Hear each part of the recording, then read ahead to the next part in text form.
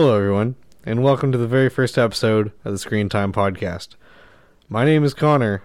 And my name is Luke. And we are your hosts. And you think that's so funny. Huh? Well, you know what's not funny is the fact that we're going to be talking about the best and worst movies and TV shows that we've seen this year. I feel like everyone does a little caveat up top, so we're going to do one too. We didn't watch everything that came out this year. No. Close. We watched a lot. Yeah. But not everything. So you may have seen something that you think is the best movie of the year that we don't talk about. It's one of two things. We either disagree, respectfully. Mm-hmm. If your best movie appears on the worst list, then maybe that's a little disrespectful. Sorry. Or we just didn't see it, which is not unrealistic. Yeah. There were a couple of good movies this year that I wanted to see and still haven't, so. Yeah. And sometimes we just haven't even received it in our city yet. We're both very excited to watch Empire of Light, and it just hasn't come out here yet. That excuse of having not seen it will be particularly true for TV. Mm-hmm. It's one thing to commit to watching a ton of movies in a year that are anywhere between 90 minutes and 3 hours long. Mm-hmm. But to commit to a TV show on any number of streaming services or on cable, that's a lot harder. So there are definitely shows that came out that we haven't seen that are absolutely really good or really bad. Yeah. Now that we've covered our bases, do you think we're ready to start? I think we're ready to go. All right. Why don't you start us off with some of your best movies of the year? The best movies? Let's go for it.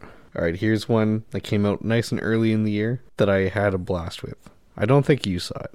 Oh, no, I didn't. We're talking about Jackass Forever. Yeah, didn't see that.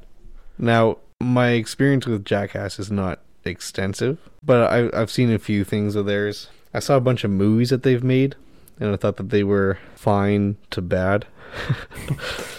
But this one was so funny and just a really cool experience to watch a bunch of grown dudes pranking each other and doing terrible stunts to their bodies.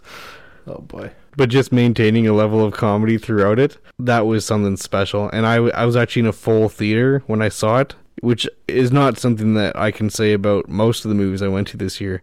And the whole room was laughing, and it was a really great experience. Mm-hmm.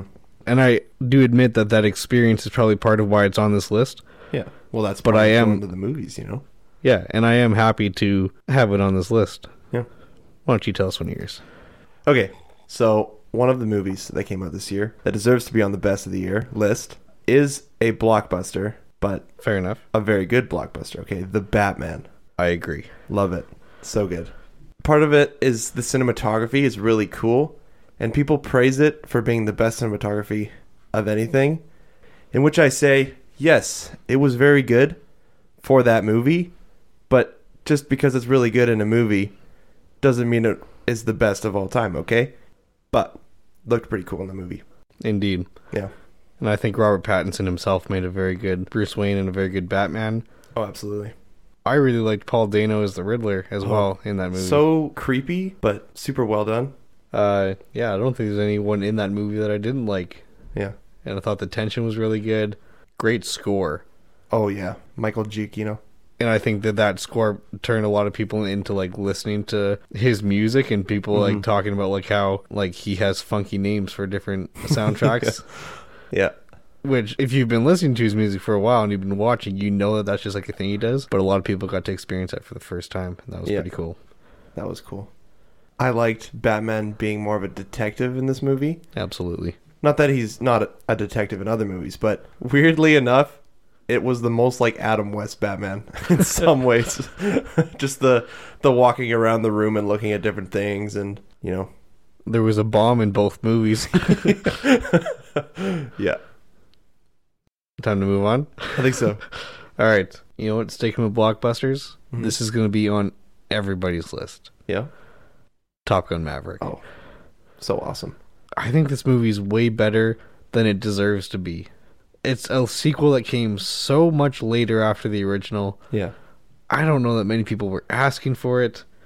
Or when the trailer released, I was like, okay, this isn't necessary. The first one was pretty good, but do we need another sequel years later to a classic movie that people love that's not going to be as good? And I went and saw it, and the movie ended And I was like, man, I think that was better than the first one. I think so too. Yeah. I remember seeing, I can't remember what I saw it in front of. Oh, probably would have been Spider-Man last Christmas, and they revealed like an IMAX clip of them practicing dogfighting, and it's just them in the planes flying around. And it was after I saw that I went, actually, this movie might be pretty good, because this is pretty exciting. And all the flying in this movie feels exciting. Yeah. Like, for how much of it happens, it never feels mundane or boring. They're like, oh, here we go again.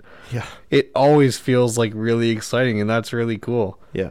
And here's one of the things that makes that movie better than the first is the first movie has pretty good music. It's, Danger Zone and then the Top Gun anthem. But besides the Top Gun anthem, the music is pretty generic for 80s, aside from the very iconic theme. But the second one has Hans Zimmer doing it with Lady Gaga, and Lauren Balfe is part of it too. And their music makes the movie so much more epic than the first one. A beautiful collaboration. Oh, yeah. And to talk about the man himself, Tom Cruise, I myself am not the biggest fan of him, but the fact that I'm still on board with this movie, and I think he did a pretty good job too, actually. That shows how good it was, that you don't have to be a fanboy of Tom Cruise to find him good in this movie. Yeah. He is just actually good in this movie. True. What's another one you got? All right, so another one came out not that long ago, I don't think. The Menu. Gosh, that's so good. A very unique movie, and I don't know how to describe it. It's a fun blend of genre with the comedy horror thing, where that doesn't happen a ton. Yeah. And they nailed the comedy and the horror. Yeah, the comedy was pretty good for a movie where you're also being like, oh my gosh, what just happened? What are they? Oh, yeah. Great performances. Yeah. Really like Anya Taylor-Joy in that movie. I thought Ralph Fiennes did a great job. He did, yeah. And I think that Nicholas Hoult did a great job. His character sucks. Yeah. But the performance to get you there. Yeah. I mean, in order to really believe that someone sucks, in a movie this good, it requires a good performance. Yeah. And he sucks on purpose, right? Yes. We're supposed to think he sucks. Absolutely. Yeah. Not going into too much detail.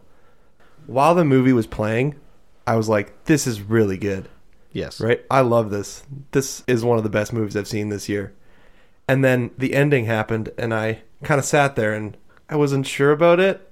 And then I got home, and I'm like, no, that was good. And then the next day, continued thinking about it. It just gets better when I think about it. It sits really well in your mind. Yeah. Just caught me by surprise. It sure did.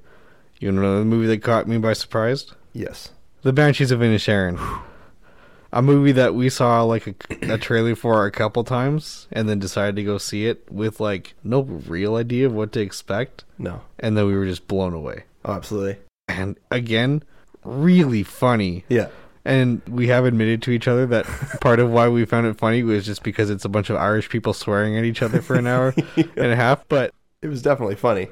Dark comedy, but... And like a lot of the jokes that like they intend to be funny are really funny. Yeah, genuinely laughing in the theater. And the story was really cool. It starts off kind of interesting and you're like, oh, I wonder where this is going to go. And then there's a point in the movie where something really strange happens. If you've seen it, you know what it is. Yeah. And you go, oh, I'm not sure that I expected this to happen. Yeah. And then you kind of just are sitting there in this like odd entrancement for the rest of the movie. And then it ends and you're like, oh, it was really cool. Yeah.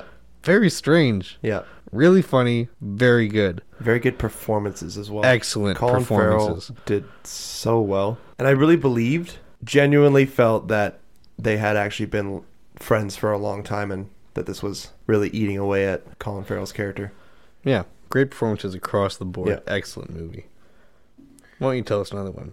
All right. It's an A24 movie called After Yang. I've seen this movie twice. And the first time I saw it, thought it was really good. It was confusing. The concept of the movie wasn't confusing, but I was confused by how I felt about it. Because it was very well done. Yeah. But it just kind of ends and you're like, oh man. And it was a very quiet and slow movie. I like slow movies, so I'm not getting mad about that. Very beautiful to look at as well. Oh yeah. Gorgeously shot. We wanted to watch it in theaters. Yeah. But it never showed up, and then we found it on a streaming service, so we watched it, and I had just bought a 4K TV. Yeah. And we were watching it, we're like, wow, this looks really good. Yeah. The scenes where he is watching the memories and everything. Yeah. Oh, gosh. So captivating. sitting at the TV, just nothing else was going on in my life Yeah. than what I was watching. I was just, oh my goodness. Yeah. Also, my favorite part of that movie is that it opens with just an amazing dance-off. Yeah. Family dance-off. Yeah, as the opening credits roll. Yeah. And I was like, oh, this is so good. Yeah. I love it so much. Yeah. I suppose it's my turn now, hey? Yeah. We're going to do one that we have very recently seen called The Whale. Oh, yeah. Look, Brendan Fraser and his performance in this movie have been talked about for quite a few months. Mm-hmm. Really hyped up. Mm-hmm.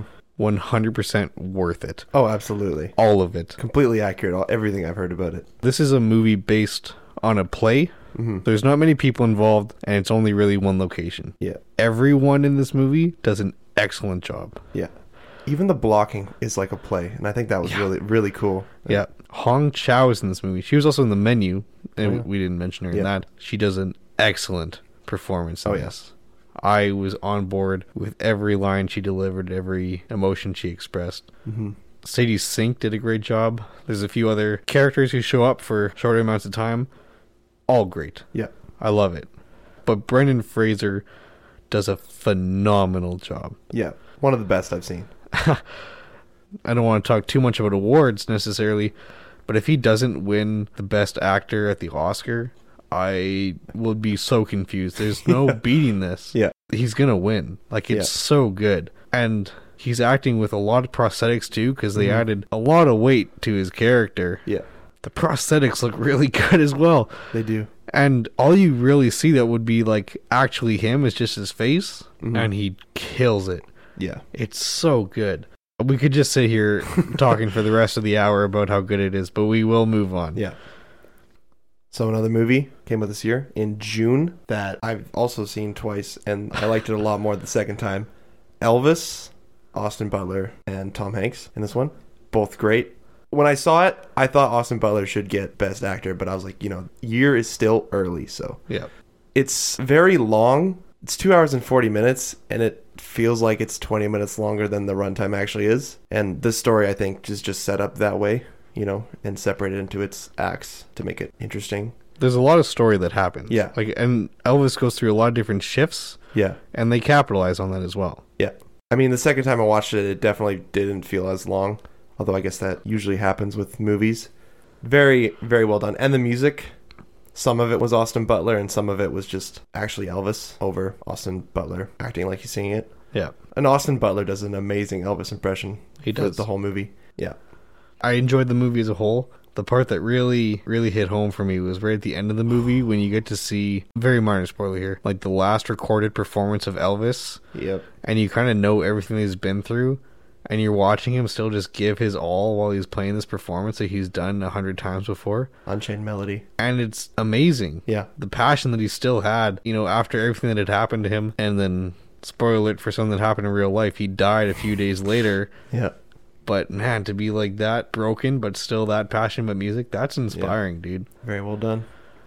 Now, that was a great movie about a musician who made his own music and stuff. How would you go about creating a movie about a musician whose entire career was built off making parodies of other people's songs? We're going to talk about Weird, the Al Yankovic story, which is not the story of Al Yankovic growing up. And you come to figure that out pretty quick, but rather it's the heaviest parody of all these musical biopics that have been coming out the past few years, and it's so funny. And for a Weird Al movie, there's no better way to do it than to make it a parody. Like, sure, I am interested in how he got into it, and I would have liked that movie, I'm sure, but this was so much better than what that would have been. Yeah. And Daniel Radcliffe plays Al Yankovic, and I have loved everything that I have seen Daniel Radcliffe in post Harry Potter. I thought he was funny as Harry Potter too. But he's just rocking these weird roles. This was one of them. I mean, the movie's literally called Weird, and did a great job. Yeah. Had so much fun with it. It's free if you own a Roku TV. If not, I'm sure you can find some other way of watching it. Go watch it. It's short, it's funny, it's awesome. Yeah. Something else this year that is a pretty fun watch was Glass Onion, a Knives Out mystery. I don't know what I could say about this movie without spoiling it. Great cast. Yeah. And everyone gives an awesome performance. Yeah. as absurd as some of the characters are, and I'm thinking mostly about Dave Bautista here, who's like a men's rights activist in the movie. Yeah, so funny. They just ham up these roles so well. Yeah. The mystery is exciting. Yeah. It's engaging, you know? Keeps your attention. Yeah. And I think that the advertising in this movie did a good job of not like pointing hints towards who it was. Red herrings. Yeah. It was just laying out the premise without really addressing the mystery that would happen. It is a murder mystery. Mm-hmm. I feel like that's a given. Yeah. But I feel like going into the movie, you couldn't walk in beforehand and be like, this is what's going to happen and this is who did it. Yeah. I don't think you would be able to do that. And the reveal at the end of the movie, without saying who it is or what happens, is really cool how it's presented and how they deal with it. Mm-hmm. And with this being a really new movie, we're definitely not going to say anything, so don't worry. But an incredible ending. Oh, yeah. And an incredible setup to the ending and pacing throughout it. I like the first Knives Out a lot. But this is way better. But yeah. I think they revealed too much too early in the first Knives Out. Which was cool for that movie. Yeah. And I was actually scared that they were going to do that again. Mm-hmm. Reveal who the murderer is, but it was a mistake. And they didn't do that. This is a completely different movie. And I really, really like that. Yeah. Alright, next up on my list is another movie that you haven't seen. I'm sorry. That's okay. It's The Northman. I think it was this year that I actually watched the movie The Lighthouse for the first time. That's a good movie. With Robert Pattinson and Willem Dafoe. Yeah. And the same director directed The Northman. And so I watched The Lighthouse and I went, that was really good. Mm-hmm. And I went and watched The Northman. And I have to say Lighthouse is probably better. But that's a hard movie to beat. But The Northman was really, really cool. Yeah. I've heard complaints that the action felt too slow, but it felt like kind of realistic to me, where it's like axes aren't lightsabers. So the fact that it like takes a couple hits to like knock someone's limbs off, I was fine with that. Or that like they're these big bulky Vikings that are like grabbing people up and like dragging them before finishing them off. Mm-hmm. It was really cool. I thought Skarsgård did a really good performance. Again, Anya Taylor-Joy did a really good performance in it. I thought the story was very interesting. And there's a twist in the story that comes, I don't know, about 2/3 of the way through regarding the main character's mom that I don't think that I realized was coming at all. And then you realize what happened and you're like, oh gosh, this story just changed. And it's so weird now and interesting. The ending is like really sad. I don't want to spoil it too much. But there's something that could happen, but the lead character decides not to let that happen. He chooses to go do something else instead, and you just feel so bad, and you wish that he had gone on a different path. And it resulted in a movie that was very exciting, I thought. It had this very interesting like lore in this universe and like mythology. I was on board the whole time, and I left the theater feeling pretty good. Yeah. Back to the blockbuster train here with a blockbuster that sometimes doesn't really feel like a blockbuster and feels really down to earth and with the characters. Black Panther: Wakanda Forever. A movie that has no shortage of controversy about how good or bad people think it is. We both loved it. I think it's fantastic. One of the most like beautiful looking Marvel movies. If you're someone who feels that the CGI in Marvel movies is getting worse and worse, go watch Black Panther. Yeah.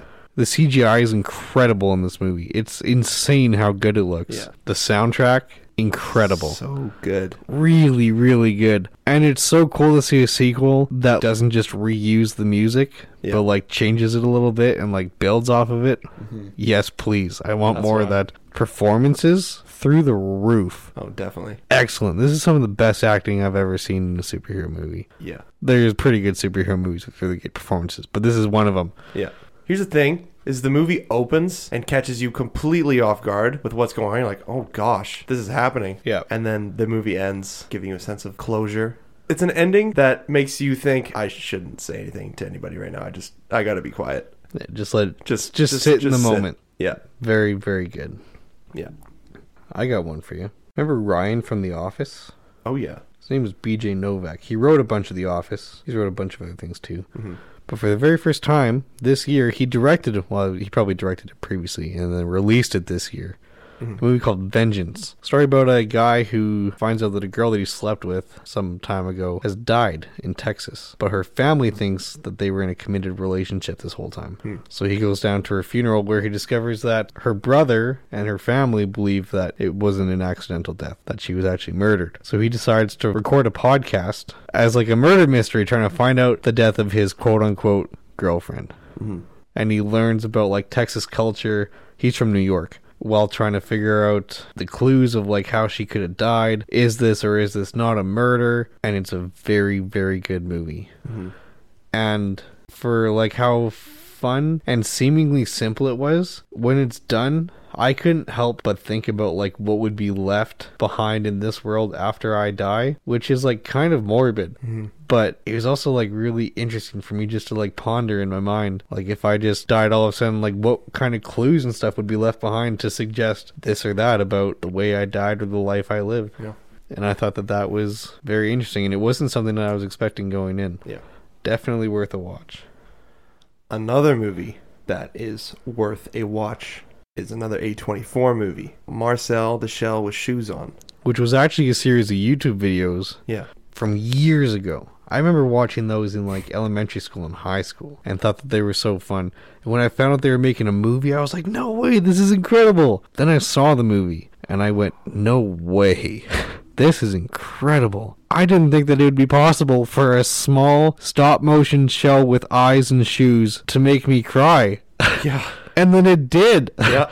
The people behind us sitting at the theater, when I watched it, the credits roll and I hear them go, you know, it wasn't as adventurous as I wanted it to be. I'm sitting there thinking, what are you talking about? It was an emotional adventure. The story of this movie is that a talking shell in a house is trying to find out what happened to his entire family. Yeah. Because they've all gone missing. And so he teams up with this individual who's staying in this house, and they record their adventure together. Yeah. And something about this movie that, like, I didn't even think of kind of until it was done was how incredible the moving Marcel was integrated into the movie. Environment, yeah. And it's one thing to have Marcel on a table and you could, like, stop motion him around. Mm-hmm. But there's a scene where they're in a car and Marcel's on, like, the dash, moving around a map. As the car is driving, you can't stop motion that. You're not moving the car a millimeter each time. So I genuinely have no idea how they pulled it off, but it looks really good. It does. Yeah. They nailed whatever they did and just hit you with a massive gut punch of emotions in this movie that was, like, unexpected but totally deserved. Absolutely. And also mixed in with the score, which is mostly like ambiance and piano. But perfectly just, done. It hits you. Yeah. Oh. What do you say we do one that we watched today? Ooh. We actually held off recording this episode until we had watched The Whale and this next movie, Babylon. Oh, yeah. Directed by Damien Chazelle, who's directed 3 pictures before: Whiplash, La La Land, and First Man. All 3 of which are really good movies. Yeah. I haven't seen First Man, but Whiplash is incredible. Phenomenal. Oh, boy. And so we went into this because we assumed it would be on this list.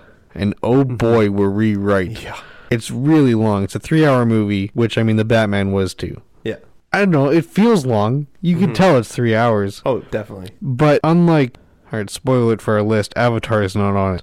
I think there's parts of Avatar that I can think of and be like, you could actually probably cut that out and it wouldn't affect the story at all. Yeah. I can't really think of what I would remove from Babylon. Mind you, it ended 2 hours ago. But it's full of, like, really good story. Yeah. And even, like, there's a handful of party scenes, which are really chaotic. But I don't know what you would cut out from any of those scenes, though. Maybe a couple seconds here and there. Yeah. But, like, everything that they have on screen is, like, very intentional. And it all serves the purpose of, like, pushing this world and these characters forward. Brad Pitt did a great job. Margot Robbie was excellent. Diego Calva, for being a relative newcomer, in my experience anyway, did an excellent job. I really liked his character. Yeah. And every character feels like they belong in this movie. Yeah. It's really, really cool. Very well done. The music is amazing. So good. Oh, boy. We had both originally thought that Black Panther deserved the Oscar. Yeah. We're talking about awards again. But whatever. For Best Original Score, not a chance. No. It's going to Babylon, hands down. You might as well just open the show being like, yeah, you knew this was going to happen, so we did it. Yeah. It's so noticeable. Like, you're not going to be like, oh, I wasn't thinking about the score. No, you were thinking about it. Because there's no way you missed it. Partially because it's integrated into the movie really well. Yeah. But also because it's so darn catchy. Really amazingly done. Yeah. And the cinematography is good. Awesome. Yeah. There's a number of long shots that I all think were done really well and served the story really well. But even just the way that certain things were shot, I'm all in. This is a great looking movie with awesome performances, excellent music, a really cool story. Yeah. The movie is about Hollywood transitioning from silent films to films with audio. And we get to see them recording a talkie movie, right? Kind of for the first time, developing the microphones and recording technology and their struggles with it. Oh, so good. And speaking of good endings, like before, such a good ending. And one of the coolest endings to any movie I've ever seen. And granted, part of it is because it's, a love letter to film. It was really visually stunning. Oh, yeah. And like kind of emotional as well. Yeah. But another movie with a great ending. Why don't you tell us about it, Luke? All right. Let's talk about The Fabelmans. Is that what we're talking about? Are you asking me or telling me? I don't know if that's... Okay. It is. The Fabelmans. Steven Spielberg's newest movie. One of his best. The Fabelmans is the story of Steven Spielberg's childhood with different names of the characters. Yeah. Speaking as someone who wants to go into the film industry, I could really relate to lots of the stuff that Steven Spielberg, was going through, like with what he was thinking in his mind and how it worked and what he was looking at things. Very good movie. It was. Had a very nice score to it as well. John Williams. Simple but effective. Very. I thought the performances were really, really good. Mm-hmm. I thought that the ending of the movie was really nice, which is why I transitioned into that. It was very interesting to see like this particular event happen. Yeah. If you've seen it, you know what we're talking about. Yeah. And it just leaves you feeling really good. Yeah. Ends on a good note. And for our last one. Yes. Which is definitely our favorite film of the year. Easily. Is Everything Everywhere All at Once. Now what's funny about this is I saw a trailer for it when I went to go see Jackass Forever and then didn't see any advertising for it after that. But the trailer was really cool and I thought, that looks pretty interesting, I'll go see it. And I kind of paid attention when it was coming out and then it was released at one of our theaters and I went and watched it with some friends and it blew my mind. And I was like, that was incredible. And I couldn't stop thinking about it for days. And then I perhaps quickly told everyone that it was the best movie of the year. And then I panicked. So then I started taking people to go see it. I wound up seeing this 6 times in the theater with different people. Each time after the first one, I was scared because I'd really talked highly of it and I didn't want to oversell it. Yeah. Not once did I oversell it. This movie is phenomenal and genuinely one of the best movies that's ever been made. Yes, I can confirm this. Michelle Yeoh did an absolutely astonishing job. Absolutely. Very well done performances on everybody's part. James Hong, who is the goose, Poe's dad from Kung Fu Panda, is in it, and he's so good. I love that that's the role that you know him as. That's the one. He spoke, and I'm like, oh my gosh. It's Poe's dad. Ke Huy Quan, yeah, I probably mispronounced that, probably, who plays Waymond in the movie, is incredible. So good. And for being back for the first time since the 80s, probably. Yeah. Other than maybe a role here or two. An excellent role for him. He nailed it. Stephanie Zhu, I may be mispronouncing her last name as well, I have no idea, was an excellent character as well. I really like Jamie Lee Curtis. Again, this is one of those movies where everyone in this movie does a really good job. Jamie Lee Curtis in this movie was hilarious. Because going into it, I'm like, oh, it's her. Yeah. Oh, crazy. And then she's, the role of the auditor, and that's going on. And then so shocked with how fun her performance was from the moment she stapled a piece of paper to her head and started screaming like a sumo wrestler. Yeah. That was awesome. And it's amazing that this movie is so good for how unbelievably absurd it is. Yeah. It's the most ridiculous thing ever, but it's so good. And what's cool is that there's this interesting multiversal story happening, which they tackle that concept really well. And you're very easily able to understand what's going on. Mm-hmm. Maybe not at first, but they explain it to you very well. Yeah. But at the core of this, there's like this really like emotional, heartwarming story that comes to a beautiful conclusion. Yeah. I mean, we could talk about this forever as well. It's the best movie of the year. Yeah. And speaking of best of the year, I'm not saying it's the best of the year because I saw Babylon and now that my mind's made up.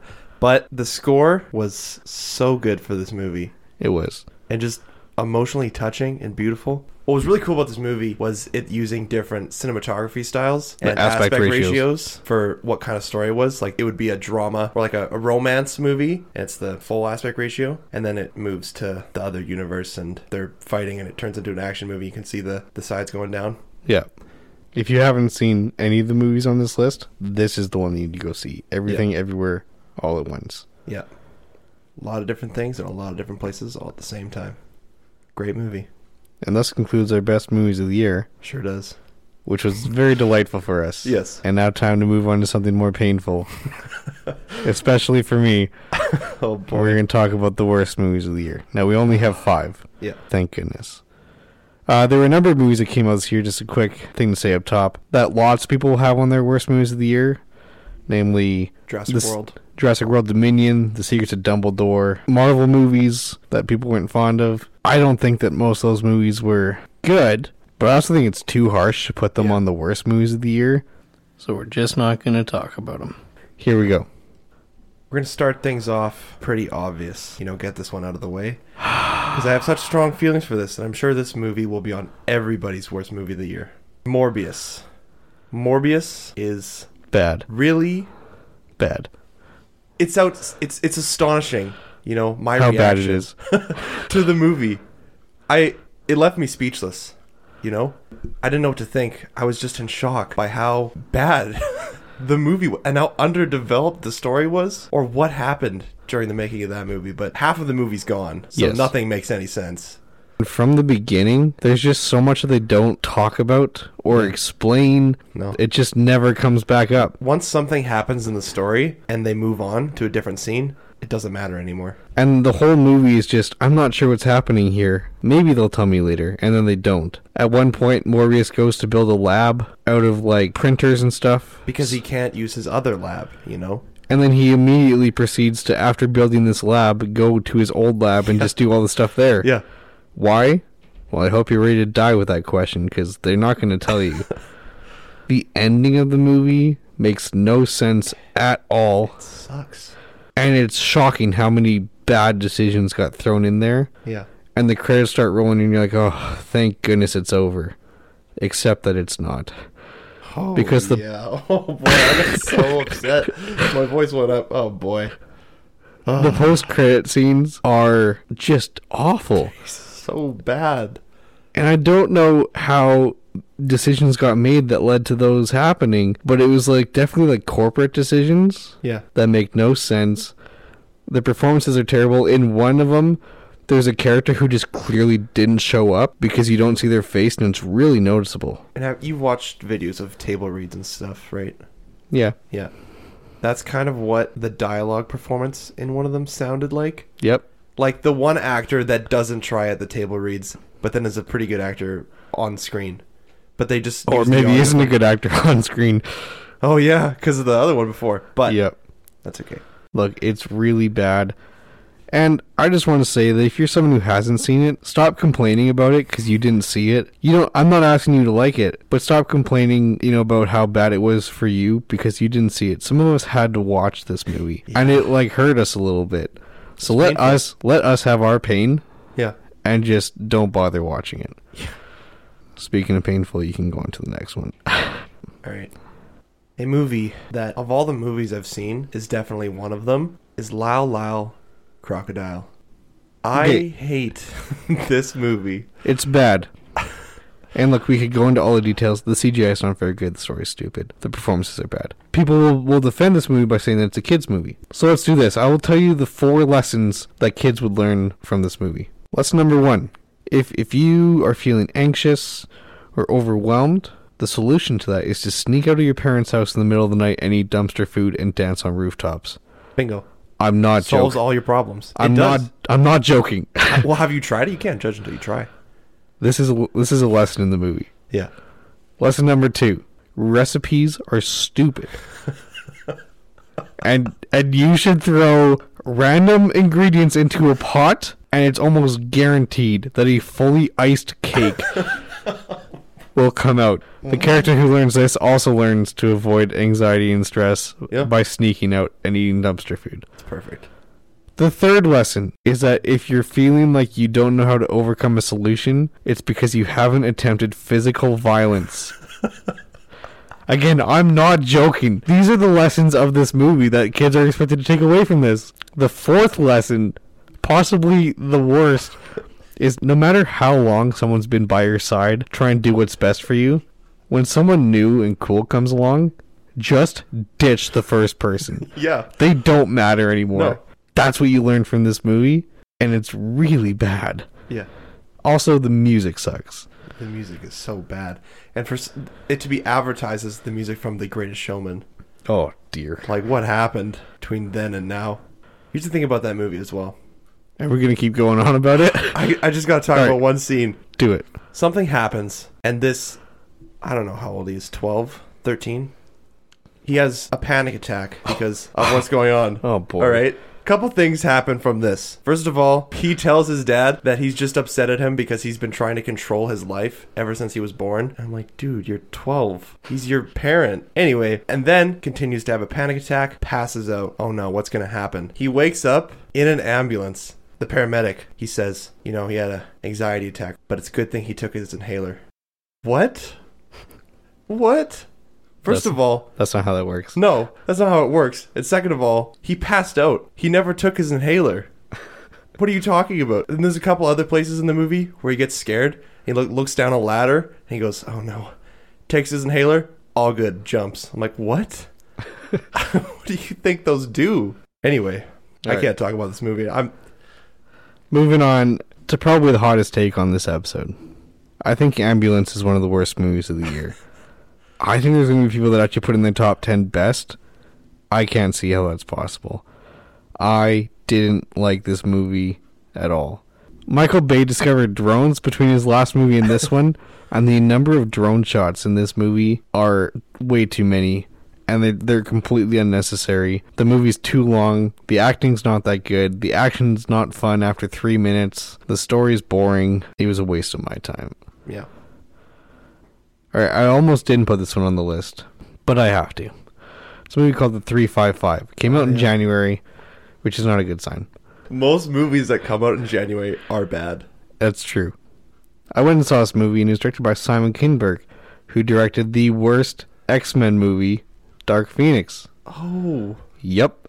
Now, this is a lady-led spy film, and there was one moment that almost tricked me into thinking that was good. And I want to clarify, I don't hate it because that they're ladies. I hate it because it was a bad movie. And I'm going to spoil this because you don't need to watch this movie, but there's a scene where they're all being held at gunpoint, and all of their loved ones are being held at gunpoint as well if they don't tell them where this thing is. And they just straight up, off half of the cast's, families and stuff. And I went, that's a baller move. That's also the only baller move in the entire movie. The writing's really bad. The chemistry between the characters is not very good. And I honestly don't remember most of it because it was pretty forgettable. And the stuff I do remember, I didn't like very much. Yeah. Yeah. You want to talk about our last one? No. We went and saw this movie at a matinee showing, and it was just the two of us in the theater. And an old couple. And an elderly couple. An old family. And we went, uh-oh. I hope you guys know that this is not going to be very good, because we knew going in. And before the movie, we saw a Big Nate short that was atrocious about kids taking psychedelic ice cream and then dreaming about their hamster rapping about being a captive. And being buff. Yeah. Also, even though talking very deeply like a male, apparently he was a woman who had babies. Then the kids wake up and whatever. Then Paws of Fury, The Legend of Hank starts. And I have one question. Are you an idiot? Because this movie's going to assume that you're dumber than an infant child. They over-explain every single joke to you. There's no subtlety in this movie. And they're not good jokes either. They're terrible jokes. Suck. The big one is that they tell a cat not to be curious because you'll be killed. Because curiosity killed the cat. Like the common phrase, curiosity killed the cat. And they really drive home that that's a phrase and that's the joke that they're making. There's a lot of big names in this movie. Sam Jackson, Michael Cera, Ricky Gervais, Michelle Yeoh. Yeah. George Takei. All wasted. Everyone's kind of mailing it in for this one. The story's bad. Very. Very bad. We had a little experiment when the credits started rolling. We said, okay, let's find out who wrote this movie. Spoiler alert. It was nobody. There's no one in the credits that is casted as having wrote this movie. There's post-production dialogue editors and stuff storyboard artists. Yeah. This movie was literally just kind of put together as it happened, it seems. And it's really, really bad. It's awful. Don't watch any of the movies on this list, please. Keep your sanity. And then to help keep our sanity, we're going to move on to the best TV shows of 2022 Alrighty. that we saw. One of the best shows that came out this year would be Andor. Andor is phenomenal. It's probably the best show that's on Disney Plus right now. Yeah. Definitely the best Star Wars show. Absolutely. It's the best Star Wars content to come out since The Empire Strikes Back. I agree. They released the first 3 episodes all together, which I think was the right thing to do. They have good endings, but then you watch the next episode, you're like, oh, that's where that's going. Okay, that's good. And then third episode ends, you're like, oh my gosh. I can't wait to see where this goes. This is so good. Yeah, the season is 4 3-episode arcs, so it's good to watch them, especially the first 3 all at once. Yeah. Performances are really, really good, and we meet some incredible characters, most of whom are new to this story. We have, to my count, 3 returning characters in Cassian Andor, Saw Gerrera, and Mon Mothma. Really good-looking show, shot really well, great performances. Why don't you tell us about the music, Luke? Nicholas Britell did the score. Yes. And there's a really cool thing where he has the main theme, and then each episode over the intro, it plays a variation of that theme, different for each episode. And it kind of helps to set the tone for what the episode's going to be. One of the best Star Wars scores. It's the score and the types of shots that look beautiful and sound beautiful, just working together to make a fantastic show. This year, I started watching Better Call Saul. As did I. Having not seen Breaking Bad because I decided to watch the prequel first. And convenient enough for me, the final season of that show came out this year. Better Call Saul is my favorite show of all time now. And the final season, which I won't spoil because it's pretty fresh, and also because I have not seen it. I'm still on season 5 at this point. Because you haven't seen it. It does such a perfect ending to the story that has been progressing through the previous 5 seasons. The way that they leave the character at the end of the final episode is perfect for what the story is. And even having not seen Breaking Bad before watching the finale, it felt like a great place to leave him. Amazing performances across the cast. A really exciting stories, I should say, because there's a lot of things happening at once, and you're fully invested into each storyline. It's really incredible. Mm-hmm. You should watch Better Call Saul. I will finish it. I was also talking to the audience. Oh, okay. But like I'm watching it. Anyway, another good show that came out this year. And here's the thing. This is an anime show. Yeah. Ooh. There is so much anime that came out this year. I feel like that happens every year. Every year. It's so much content.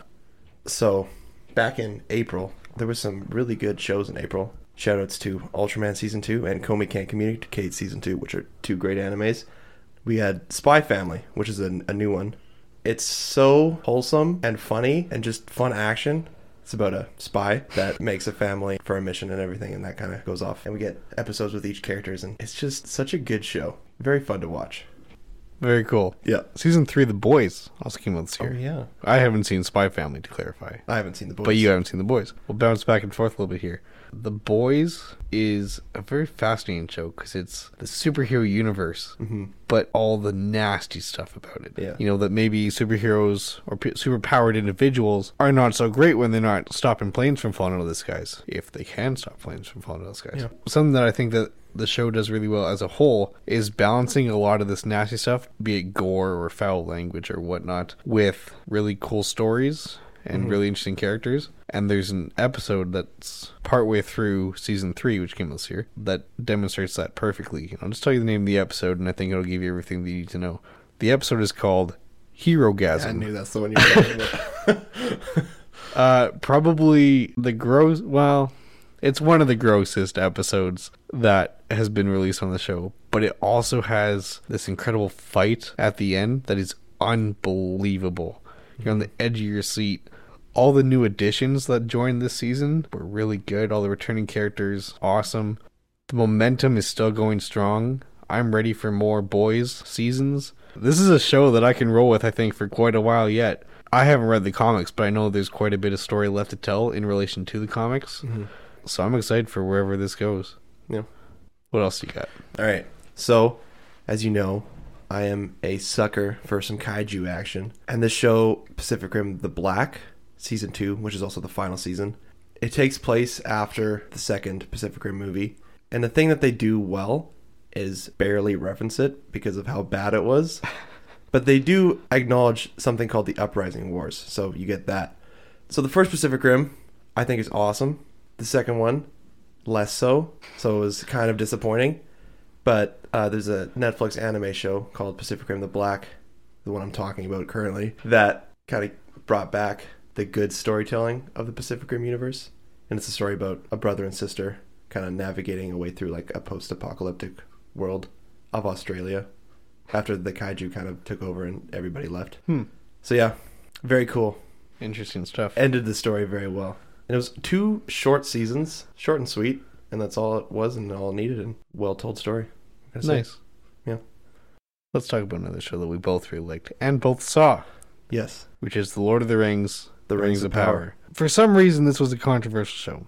And part of me gets it, but part of me thinks that people were just being mean. Yeah. This show's really good. Yeah. Really good. And I think it was particularly interesting as someone who's familiar with like the story and the lore and stuff like that. This was a really cool show. Yeah.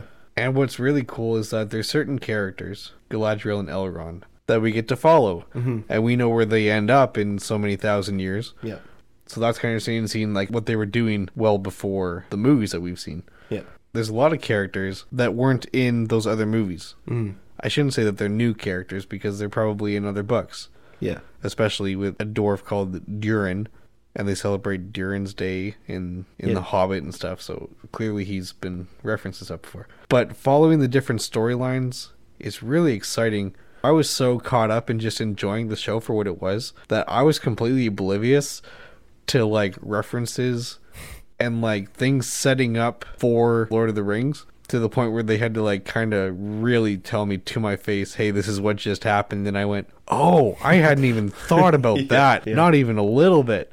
But yeah, I think between it being kind of its own thing and also like a very light intro to Lord of the Rings, for now, really well done. What did you think? Looks spectacular. Some TV shows look like TV shows, but these look like full-on, cinematic movies. Rock on, let's go, So excited about it. Very awesome. And I can't talk much about what I liked about it because that's entering a lot of spoiler territory. Yeah. But the characters that we know and some of the more famous characters are handled extremely well and very cool. Yeah, very cool to see how they did it. Having seen the show, I know exactly what you're talking about. Yeah. And those are our picks for the best TV shows of the year. Again, sorry if we didn't mention the TV show that you really liked. Let's end off perhaps on a more solemn note. I think this will fly by pretty quickly, though, with the worst TV shows of the year. I want to start off with one that I'm not going to count entirely because I actually quit halfway through the show. And I don't feel that it's fair for me to judge the whole show or the whole season, having only seen half of it, but I could not finish the first season of Halo. Yeah. I really wanted to, so I could, have the experience and I could talk about it.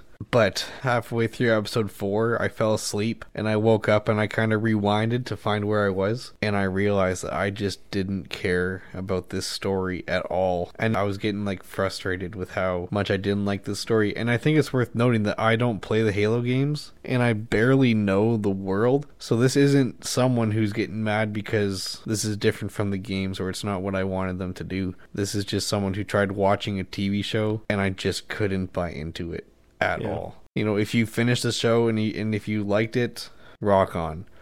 But I couldn't get to that point. Yeah. A season that I did finish this year was season 1 of How I Met Your Father. And I'm a pretty big fan of How I Met Your Mother. This is like a spin-off / sequel series. It's kind of weird to quantify. But I think part of the charm of How I Met Your Mother is that it worked really well for when it came out. But I don't think that kind of show works really well anymore today. I think that we've moved on to different kinds of shows. And so when this came out and was attempting to be in the style of How I Met Your Mother, I wasn't having it. Yeah. It doesn't work. It feels really awkward. The laugh track is too corny. The jokes don't make sense. They try to work in too much hip language, like lit and DMs and Insta, which is not bad, saying things like that, but the way that they're saying them is like hearing your grandpa say it. But they're people in their 20s and 30s. Yeah. It shouldn't feel weird, but it did. Yeah. And the finale had so many bad things happen all at the same time that resulted in a conclusion of this season feeling so bad that I'm probably not going to watch season 2 when it comes out next year because I just don't care. And now that's a show that I know they're making a season 2 of. Here's one that I hope that they don't because I haven't heard confirmation of it yet. It's Blockbuster. Now, you've seen Superstore. All of it. And this is the people that wrote Superstore. I could never bring myself to get into it. You watched all of it and hated all of it. I hated it from episode 1. And just, I had nothing at the time to watch, or that I knew I could watch. I didn't know what to do. So, decided to just go for it. And it sucked. Finished season 1, it sucked. I'm like, I hope the show gets better. It never did. And by the time it ended, I hated myself. And I'm going to say that Blockbuster is probably not better. Yeah, so that's why I haven't watched Blockbusters. I'm scared. I can't do it. It's not good. Randall Park is doing the best that he can with what he has, which is not much, and he's not even doing that great. The only thing that I found mildly good, and this is entirely for me and people like me, is that they would use the titles of movies to explain situations that were happening. And I found just the smallest piece of enjoyment in being like, oh, I know that movie. I know what they're talking about. I know what they're referring to. And they do it a lot. Mm-hmm. And so being able to understand like all the references was a little fun. But also the situations that they were using movies to refer to were not exciting. And let's end off. And we're going to take a deep breath before we talk about this. Because this show gets me really, really angry. I don't want to say the name of it. You can go for it. Cobra Kai, season 5. I invited Luke over to watch it, and I think the original plan was that we would watch the whole season in one night. But with 2 or 3 episodes left, I was so upset. I was like legitimately shaking, and like I couldn't think straight, and very noticeably I was not doing so hot that we actually just stopped watching and finished it the next day. Yep. Now, I don't like Cobra Kai at all. I think the show as a whole is really bad. And there's a lot of people who disagree with me. I like season 1, and I'm okay with season 2. The one thing is even if you like the show, I think you'd have to admit that this season is the worst. So bad. By so far. The last season ended with a bit of a cliffhanger with one of the characters going to find his dad in Mexico. And they explore that for the first 2 episodes, maybe 3. No, I think he was back by episode 2. It's so fast that it was shocking that they bothered to do it at all. Yeah, and not only was it fast, but it was completely inconsequential and terrible. Yeah, so stupid. I continue to be baffled at the utter stupidity of all of these characters. I'm just gonna throw this out here. If I hate it so much, why do I keep watching it? Because I love the Karate Kid movies. I grew up watching them. I think they're awesome. So you like watching the franchise get slaughtered in front of your eyes? I can't help myself. Me too. I have to know what happens at this point, and it bothers me that I do, because I just feel so gross watching this. Everyone that they bring back is doing a worse job than they did in the movies. I don't even know why the show is still called Cobra Kai, because Cobra Kai is the bad guys now, instead of being the main characters of the show. Yeah. It doesn't make sense. It's shot terribly. You can see in one of the shots where characters are going down a water slide. Oh my gosh, you can see them. Shots. You can see them holding the GoPro stick. Yeah, their arms are sticking out to the camera. That's not supposed to happen. Also, they're so grainy, the shots. Yeah, and we're gonna wrap this up because we can't go on with this show. Steam is starting to come out of my ears here. I'm really tame right now compared to how I usually talk about this. Those are our picks for the worst TV shows of the year. Yep. Sorry to end on such a solemn note, but if you want to feel positive things again, don't watch Cobra Kai. Yeah. You can also come back here to this podcast in 2 weeks, in which we're going to be talking about our most anticipated projects of the year. A little behind the scenes look, we've actually already recorded the episode. Mm-hmm. And I think there's some pretty cool things that we're looking forward to. Definitely. We would tell you now, but we're actually going to make you wait to listen to the podcast to find out for yourself in 2 weeks. Thank you again for listening. And Luke, why don't you hit us with a send-off? Over and out. See you later. Hey, thanks, Luke. And thank you, listener, for listening to this episode. We really do appreciate it. If you want to keep up with us and the show, please feel free to follow us on Twitter, or X, if you will, at Pod Screen Time, to see some quick thoughts of ours regarding movies or shows. You can also follow us on Instagram, again, at Pod Screen Time, to see when our episodes drop and any extra visuals that we want to show off. You can also catch up with both of us individually on Letterboxd to catch our thoughts and reviews on the movies that we watch. You can find me at The Shininator, and you can find Luke at Shin Glassman. If you want to hear more of Luke, feel free to check out his other podcast, Toku Talk Radio, where he discusses tokusatsu and anime with his sister Hannah. And if you want even more of Luke, who can blame you? You can take yourself over to his YouTube channel, Shin Glassman, where you can watch his videos that range from reviews to tier lists. They really are a blast. Links to all these things are in the description of this episode, so head there to find those and stay connected with us. Thanks again for listening, and we'll see you again in the next episode.